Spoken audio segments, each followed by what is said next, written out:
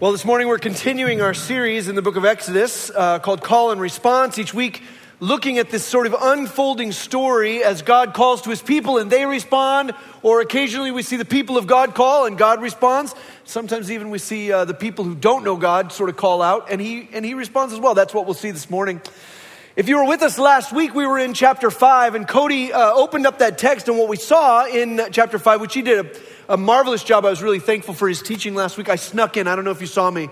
I put on a Harley Davidson t-shirt and I sat in the back. So it was nice. I was incognito. No big whoop. But last week in Exodus chapter 5, we see Moses and Aaron come to Pharaoh and they say, here's what God has demanded. God has said, turn my people loose. And Pharaoh not only resists that call of God, but he says, not only am I not going to turn them loose, we're going to increase their work and we're going to take away their resources. And so the people become frustrated and they become bitter and angry. They kind of turn on Moses and Aaron.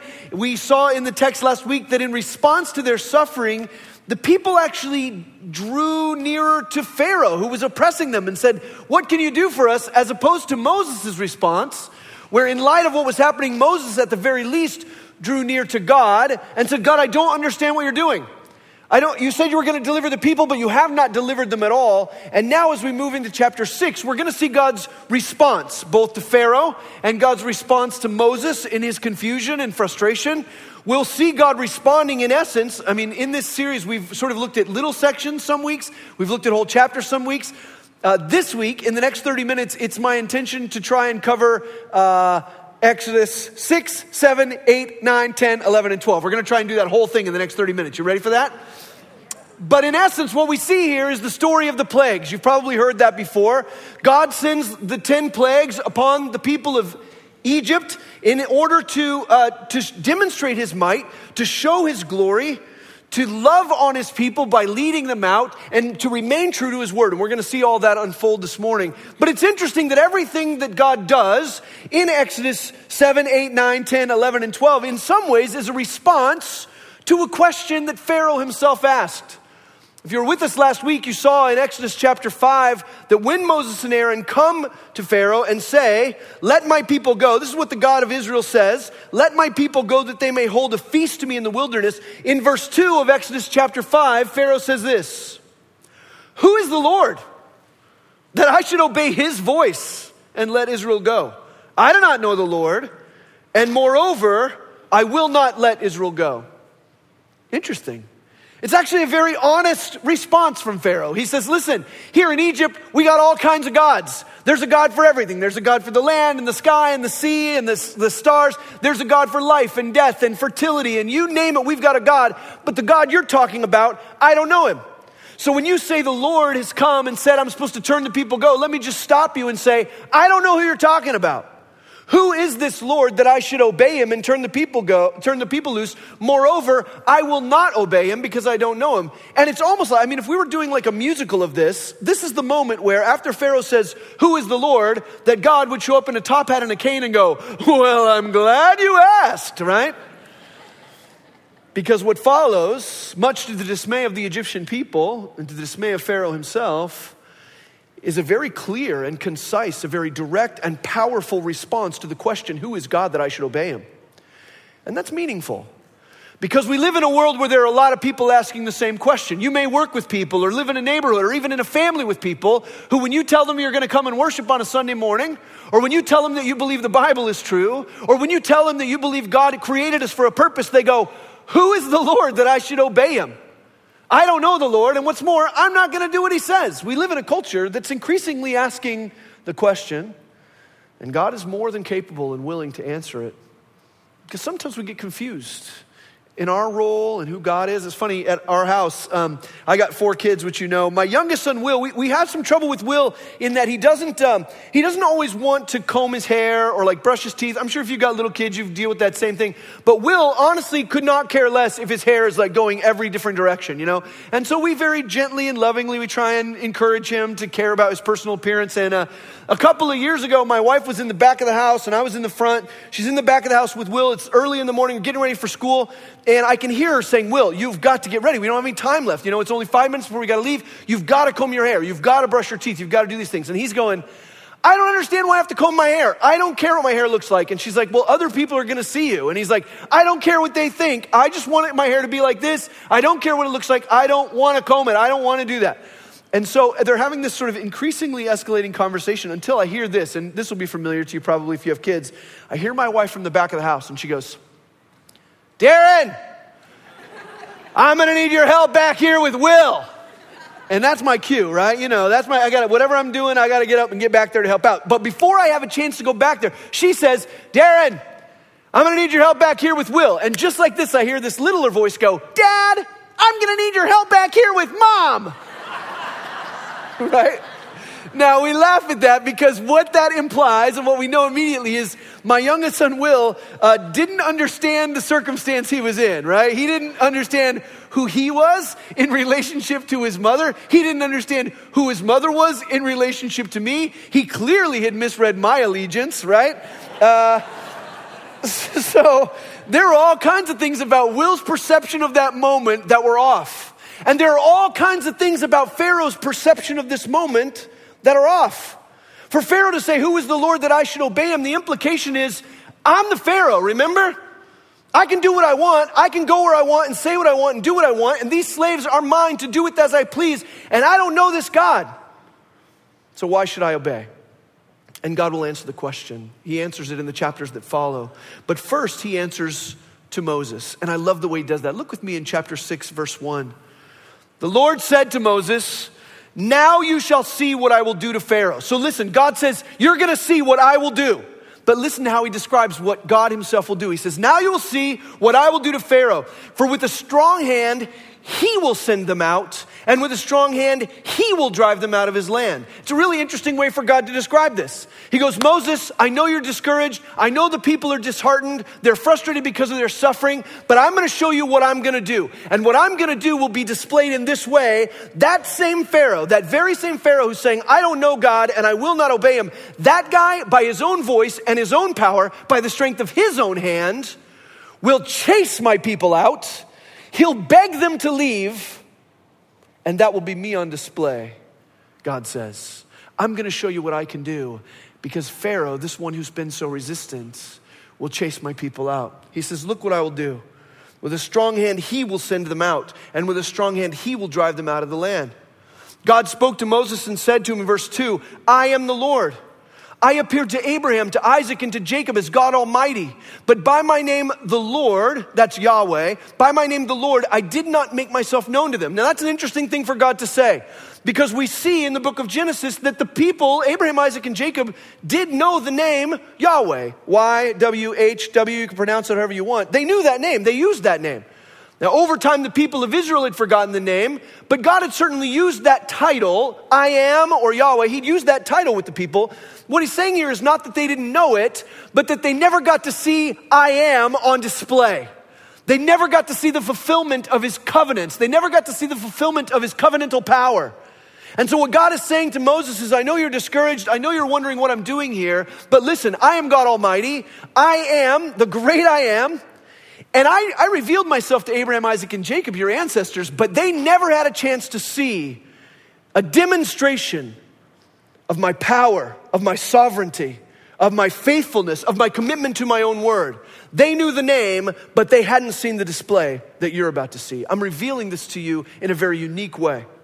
He says, but by my name, the Lord, I did not make myself known to them. I also established my covenant with them to give them the land of Canaan, the land in which they lived as sojourners. Moreover, I have heard the groaning of the people of Israel, whom the Egyptians hold as slaves, and I have remembered my covenant.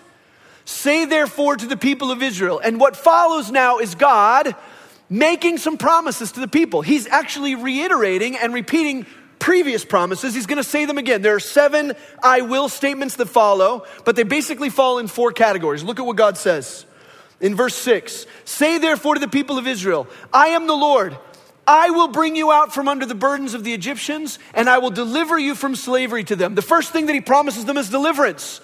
And he doesn't just say, I'm going to deliver you from the oppression. He says, I'm going to also deliver you from the oppressor. I'm going to take the burden away, but I'm not going to just replace these slave masters with some other slave masters. I'm taking away both the oppression and the oppressor. I will deliver you from both the burden and the slave master. And that's a really beautiful thing. And it's a really significant thing because it is a foreshadowing of the very same promise that is made to all of us in the person of the Lord Jesus Christ. That he doesn't just set us free from death, the consequence of sin, but he also sets us free from sin itself. We aren't just set free from the consequence of sin, we are set free from our enslavement. He delivers us in an even greater way than he delivers them from both the oppression and the oppressor. God says, I am the Lord. I remember my covenant. I hear the groaning of my people. First, I will deliver you. Secondly, he says, I will redeem you. Back to chapter 6, verse 6. He says, I am the Lord. I will bring you out from under the burdens of the Egyptians. I will deliver you out from slavery to them.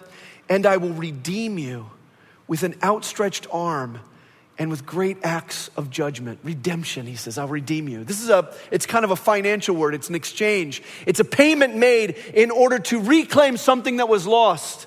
In order to purchase, he says, I will redeem you. I am going to pay your way out of Israel, what? With my power, my outstretched arm, and with judgment. Powerful acts of judgment. Now that judgment was judgment upon Pharaoh, certainly. Judgment upon the wicked people of Egypt who'd been enslaving the people of God. But it's also an act of judgment upon the false gods of Egypt. In fact, we'll see in Exodus chapter 12 that in the midst of the Passover, God says, I am passing judgment on the gods, lowercase g, on the false gods of Egypt. God says, I'll redeem you. I'll buy you back. You are mine, and I'm going to pay your way out of Egypt. I'm going to redeem you. And that's significant because that also is a foreshadowing of the promise that is made to us in the person of the Lord Jesus, in that through his death and his shed blood upon the cross, he redeems us from sin and death. We are redeemed as our sin is placed upon him, and he is a Passover lamb. He is a sacrificial lamb for us, his blood shed on our behalf. God says, I will deliver you. He says, I will redeem you with my power and with my judgment. And he goes one step further still. Look at verse 7 of chapter 6. He says, I will take you to be my people, and I will be your God. And you shall know that I am the Lord your God who has brought you out from under the burdens of the Egyptians. Not only does he promise to deliver and redeem them, but he promises to adopt them. And I want you to see that there's an intimacy here. There's the love of God on display. This isn't just God's justice. It's not just his holiness. He's not just coming in and making things right. It's not that he's just rescuing people because he said he would, or that he's getting them out from underneath their slave drivers because slavery is bad, or because the Egyptians worship false gods. That's part of it. But a bigger part of it is that God actually loves these people. He wants to be their God, and he wants them to know him. There is a sense of his affection for them displayed in the fact that he says, I'm not just going to deliver you. I'm not just going to redeem you, but I'm going to adopt you. You will be mine. I'm bringing you out of Egypt so that I can put my arms around you. And that's significant because it is also a foreshadowing of a promise that's made to each and every one of us in the Lord Jesus Christ. That not only does he deliver us from sin and death, not only does he redeem us by his blood shed on our behalf, but he makes us his sons and his daughters, that he adopts us into his family. It's not just that he cancels the penalty of death or that he rescues us from hell, but he invites us to spend eternity in his presence. And that goes to the last of the promises here. Not only does he say, I will be your God and you will be my people and you will know that I'm the Lord, but look at what he says in verse 8. I will bring you into the land that I swore to give Abraham, to Isaac, and to Jacob. I will give it to you for a possession. I am the Lord. Not only does he say, I'm going to deliver you. Not only does he say, I will redeem you. Not only does he say, I'm going to adopt you, but he says, I'm going to bless you. I'm going to bless you. I'm going to keep my word and give you the land that I promised to give your forefathers. I'm going to fulfill my word by both guiding you into a new place and by giving you that new place, by making you in possession of it. And that's significant because it is also a promise that is made to each and every one of us in the Lord Jesus Christ. And that he doesn't just set us free from sin and death. He doesn't just redeem us by his shed blood. He doesn't just adopt us into his family as sons and daughters, but he gives us the opportunity to have resurrection life. He leads us into the kingdom of God. He leads us into a way in which we are over time being sanctified and conformed to the image of his Son, the Lord Jesus. God guides us into this place of promise, and he gives it to us as a possession. Those of us who've been saved by the work of Christ on our behalf will spend eternity in the presence of God. Eternity in his presence in heaven. He doesn't just rescue us from sin and death. He doesn't just redeem us from the consequence of sin. He doesn't just adopt us into his family, but he also gives us, by his grace, resurrection life, eternal life in his presence. Moses is saying, where are you? You haven't done what you said you're going to do. Pharaoh's going, who is this God? I don't know him, and I'm not going to obey him. God says, I will. I'll do all these things for you. And you would think that the people of Israel would be like, high fives all around. Yeah, God's going to come through. He is the God of Abraham, Isaac, and Jacob. Who can stop us, right? But look at what happens. Look at verse 9. After God makes all these incredible promises, Moses spoke thus to the people, verse 9. Moses spoke thus to the people of Israel, but they did not listen to Moses because of their broken spirit and harsh slavery. You know, that even in a service like this, I can say, God wants to deliver you, and God wants to redeem you, and God wants to adopt you, and God wants to bless you and guide you. And there are people in this place that can't hear it because of their broken spirits and their harsh slavery. Because they're so preoccupied and devoured by their own sort of internal struggles, by their own frustration, by the difficulties in their own life, that they can't look up and see who God is and what he will do. God says, I'm going to deliver you, and then he does just that. He does exactly what he says he's going to do. In the chapters that follow, we don't have time to look at them all, but we see the plagues come. The plagues come in direct response to who God says he is. And I want you to see here that this isn't just God acting. God doesn't just act willy-nilly. God acts in response to who he is. Even the promises that he's made, to deliver and to redeem and to adopt and to bless, those promises are all rooted in the truth of who he is. He's motivated by his character. Does that make sense? So all throughout this text, as the plagues come, and we'll see these plagues, in chapter 7, we see water turn to blood. In chapter 8, we see frogs and gnats and swarms of bugs. Chapter 9, we see livestock that are made sick by pestilence. Chapter 9, we see boils and hail. Chapter 10, we see locusts devour the crops. Chapter 10, we see darkness, a tangible, like felt darkness come over all the people. And in 11 and 12, we see the angel of death coinciding with Passover. In all of these, God is demonstrating, and we see woven through all of it, his purposes. And his purpose, as we see written through this entire section, number one, is that he's motivated by his own glory. God is motivated by a plan to make his name known, to answer the question of Pharaoh, who says, who is God that I should obey him? God says, I'm glad you asked, let me show you. And in each one of these sections, we see it in chapter 8, verses 9 and 10, chapter 9, verses 15 and 16, chapter 9, verse 29, chapter 10, verses 1 and 2, chapter 11, verse 7. God keeps saying, what I'm doing that you will know me, that my name will be revered, that I will be feared upon the earth. God does what he does, first and foremost, for his own glory. Exodus chapter 9, let's just look at one of these. Exodus chapter 9, verse 15 says, for by now, this is God speaking, for by now I could have put out my hand and struck you and your people with pestilence, and you would have been cut off from the earth. This is a question that many people have asked, like, why 10 plagues? Like, why go through the trouble of all that, the flies and the gnats and the bugs and the what? Why not just kill everybody, right? Why not just, do some massive destruction? God says, look, I could have cut you off. By now, I could have just sent pestilence and cut you off from the land, but, look at verse 16, but for this purpose I've raised you up, to show you my power, so that my name may be proclaimed in all the earth. Why does the thing get stretched out? Why does God do what he's doing? To answer Pharaoh's question, to answer the question of the world in which we live that says, who is God that we should care? God says, let me show you who I am. And he stretches this thing out to declare his glory. Not only is he motivated by his own glory, he's motivated by love. And you don't want to miss that, because God's not a robot, right? God's not some sort of cosmic automaton that's just always pursuing his glory, and he's not a thinking, feeling person. God is a person, and he loves us. I love what it says in Deuteronomy chapter 7. Deuteronomy chapter 7 verse 6 says to Israel, for you are a people holy to the Lord your God. The Lord your God has chosen you to be a people for his treasured possession out of all the peoples who were on the face of the earth.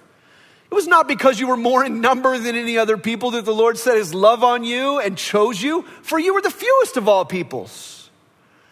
But it is because the Lord loves you and is keeping the oath that he swore to your fathers, that the Lord has brought you out with a mighty hand and redeemed you from the house of slavery, from the hand of Pharaoh, the king of Egypt. God is motivated by his glory, but he's also motivated by his love, by his great affection for his people.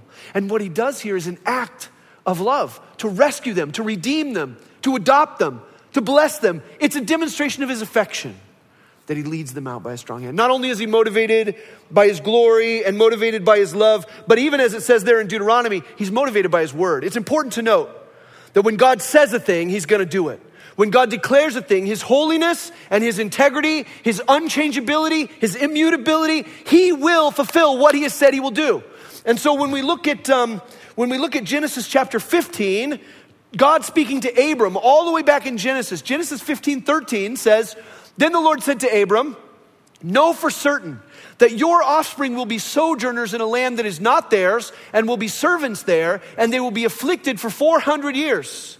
But I will bring judgment on the nation that they serve, and afterward they shall come out with great possessions."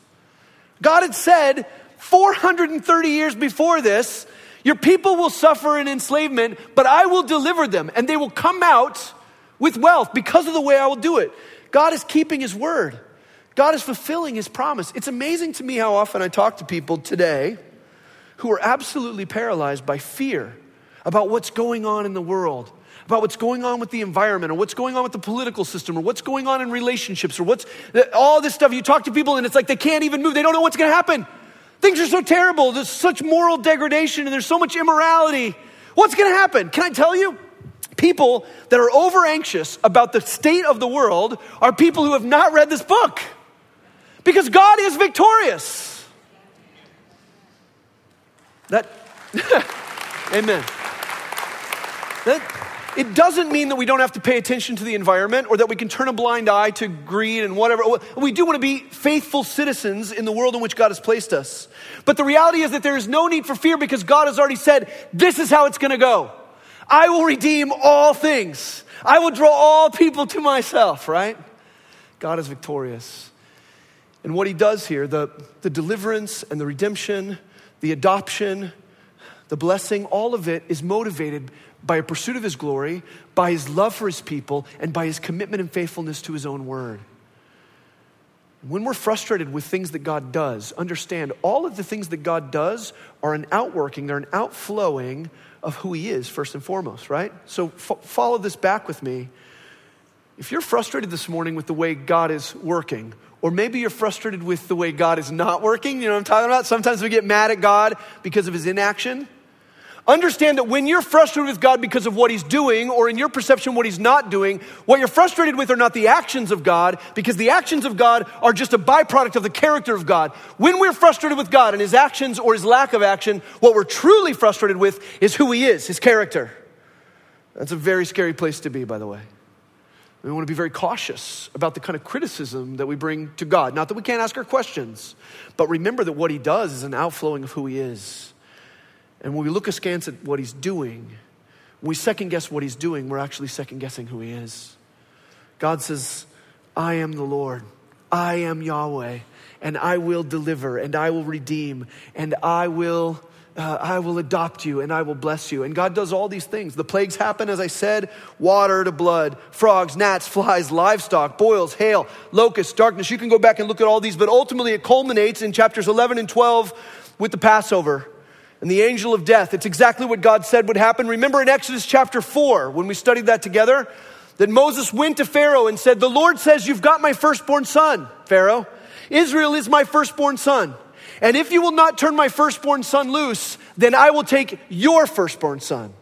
God had told that to Pharaoh a long time before. And remember, Pharaoh's response is, who's the Lord? Why should I care? And so as we get to chapters 11 and 12, we see God give a prescription to his people. And he says, I'm going to pass through the land of Egypt.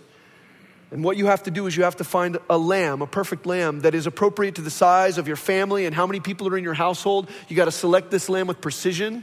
And then you have to sacrifice that lamb, and you take the blood of the lamb and you put it on the door frame, the posts of your door.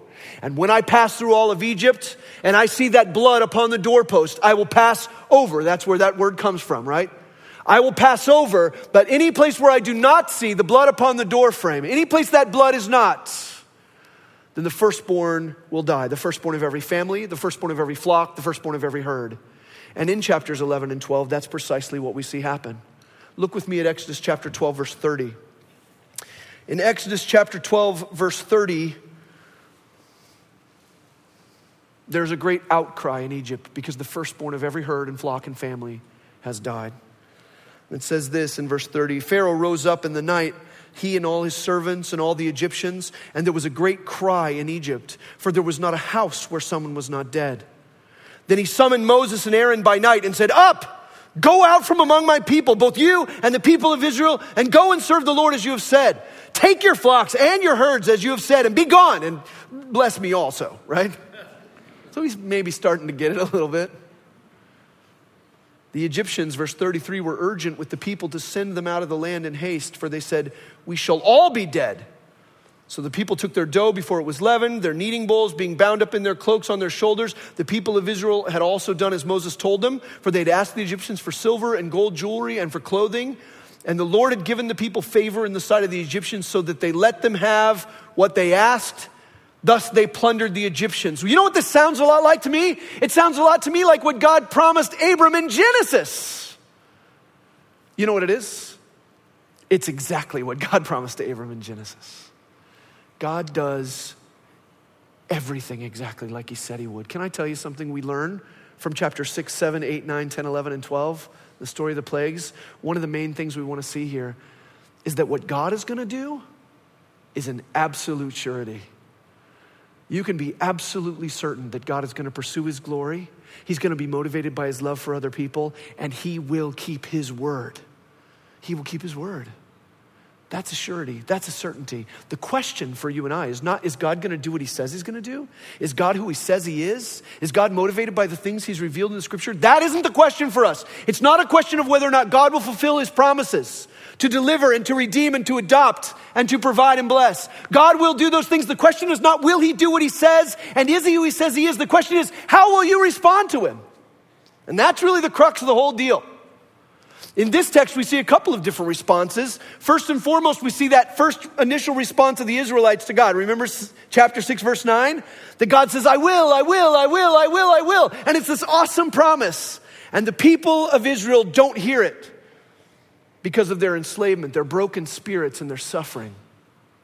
I wonder if there are some of you here this morning who are so preoccupied by your own circumstance, by your own frustration, by your own suffering, by your own pain. And it's not that the people weren't enslaved and in pain, they were, but they allowed their circumstances to divert their attention away from the truth of who God is.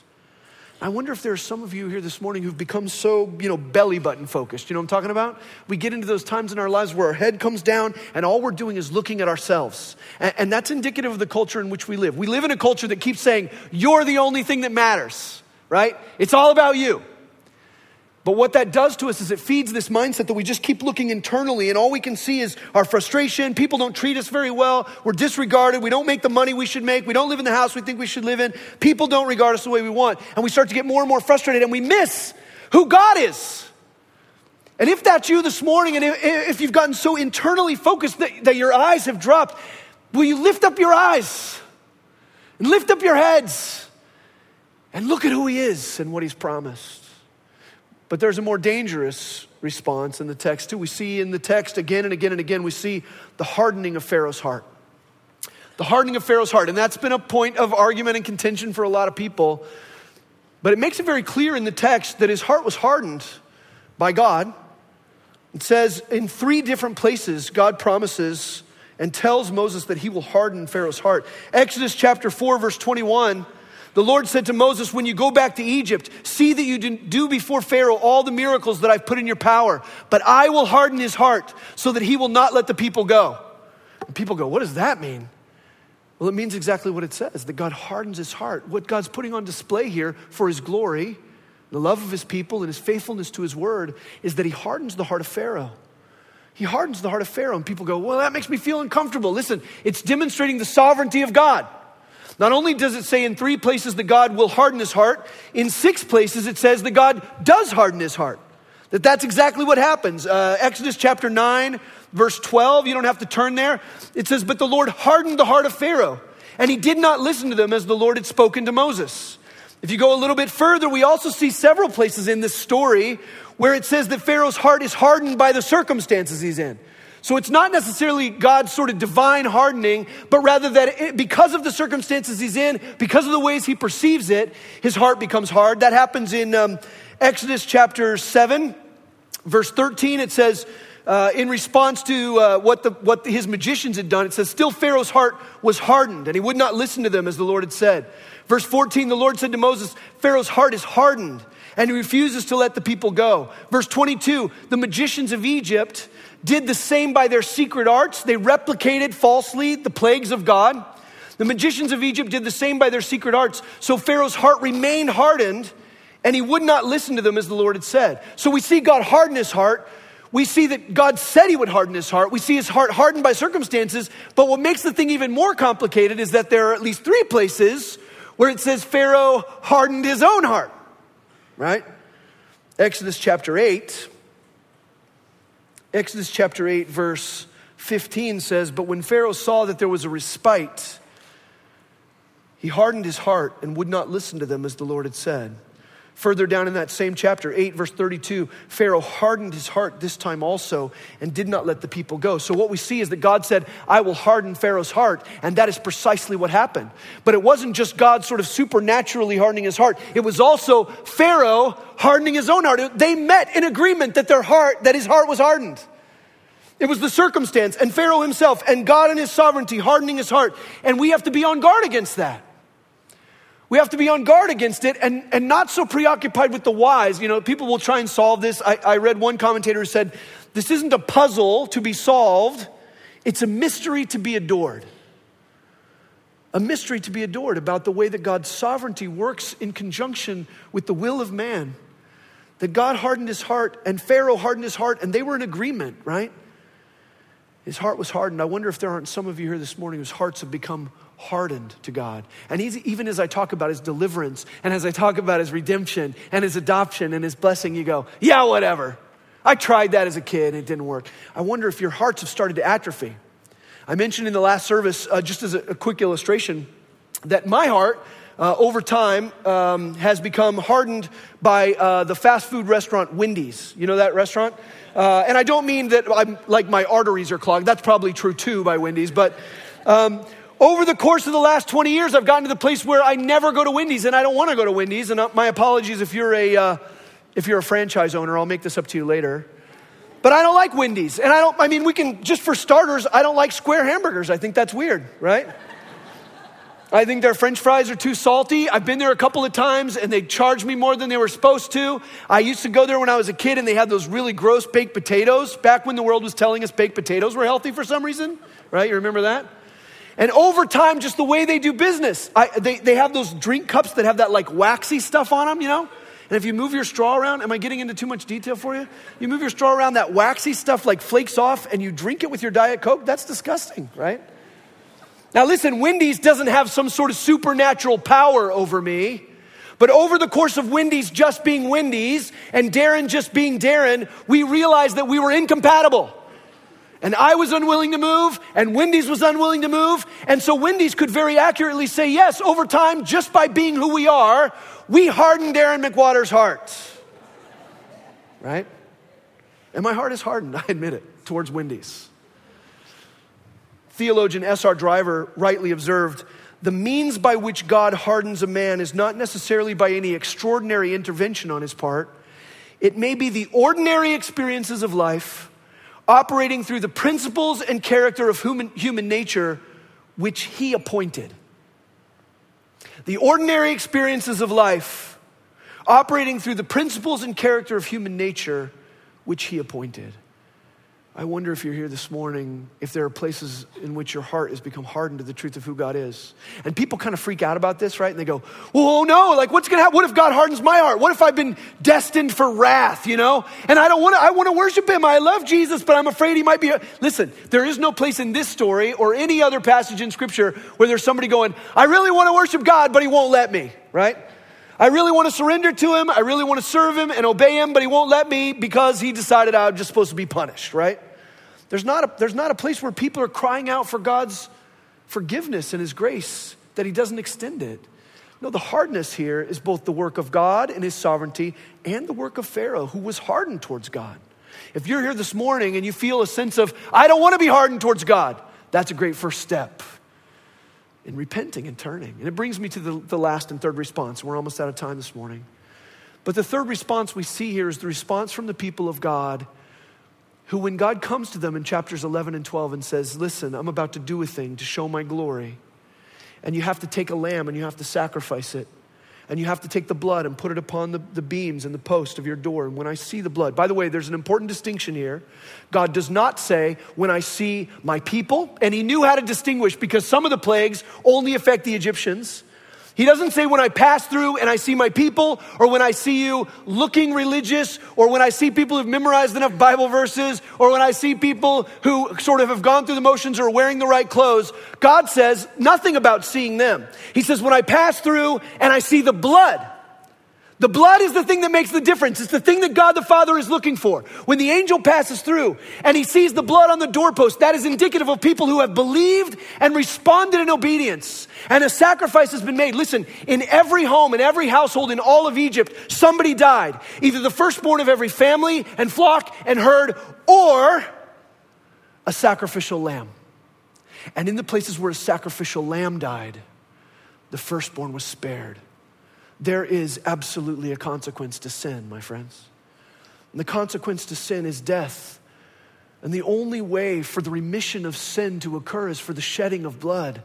But as we said in our opening section, Jesus, the Lord Jesus Christ, came to this earth to deliver us and to redeem us through the shedding of his blood. He takes our sin upon himself. He dies on the cross not only to pay that penalty, but then to extend to us adoption and resurrection life, to bless us and guide us and fulfill the promise that he's made. And your heart doesn't have to be hardened. You don't have to become atrophied and calloused. You don't have to become so inwardly focused that you can't be in awe of the great I am. You can instead understand who he is. Lift up your eyes. See him. Believe and obey. And you will be spared. Spared from the consequence of sin. Set free from sin and death. And adopted into the family of God. It says in 1 Peter chapter 1, verse 18, knowing that you were ransomed from the futile ways inherited from your forefathers, not with perishable things such as silver or gold, but with the precious blood of Christ, like that of a lamb without blemish or spot. You and I aren't redeemed with gold and silver. We can be redeemed by the shed blood of Christ, God's spotless lamb on our behalf. And if you haven't trusted in him, this third response is the best response. Not that your heart would be hardened, not that you would be ignoring God because of your own selfish situation, but rather that you would hear him and obey him, that you would believe. Would you bow your heads with me this morning? In the quietness of this moment, I would want you to look into your own life and ask yourself the most important question that a man or a woman ever asks himself, and it's this: have I trusted in the Lord Jesus Christ to redeem me, to deliver me, to adopt me, and to bless me? Or am I still dead in my sin? You know, ultimately, every man, woman, and child that has ever lived is going to answer Pharaoh's question. And they're going to answer Pharaoh's question correctly. Pharaoh says, who is God? Who is the Lord that I should obey him? But Philippians 2 says there's a day coming when every knee will bow and every tongue confess that Jesus Christ is Lord, to the glory of God the Father. And if you're not here if you're here this morning, you've never put your faith in Christ, I would invite you in the quietness of this moment to do that right where you sit. To just call out to God right where you are and say, Jesus, will you save me from sin and death? Redeem me. Adopt me. Deliver me, bless me with resurrection life, because you are God and there is no other. I see you. I see my need for you. I know who you are and I know why I should obey you. Would you just call out to him right here in the quietness of this moment? There may be others of you in the room this morning who've maybe found that your heart has started to harden because of who you are, because of who God is, because of your circumstance, your situation. you feel that atrophy starting to set in. And I'm here to tell you this morning, do not let that take its course. Repent of that. It says in the scripture that we can call out to God to turn up our fallow ground and to prepare our hearts to receive the implanted seed of the Word of God. Will you cry out to God in the quietness of this moment and say, will you churn up the fallow ground in my heart? Will you break up that hardness? Give me a spiritual bypass or whatever it takes. Can we just sit here for a moment and call out to God, respond to Him before we sing His praise further in a moment?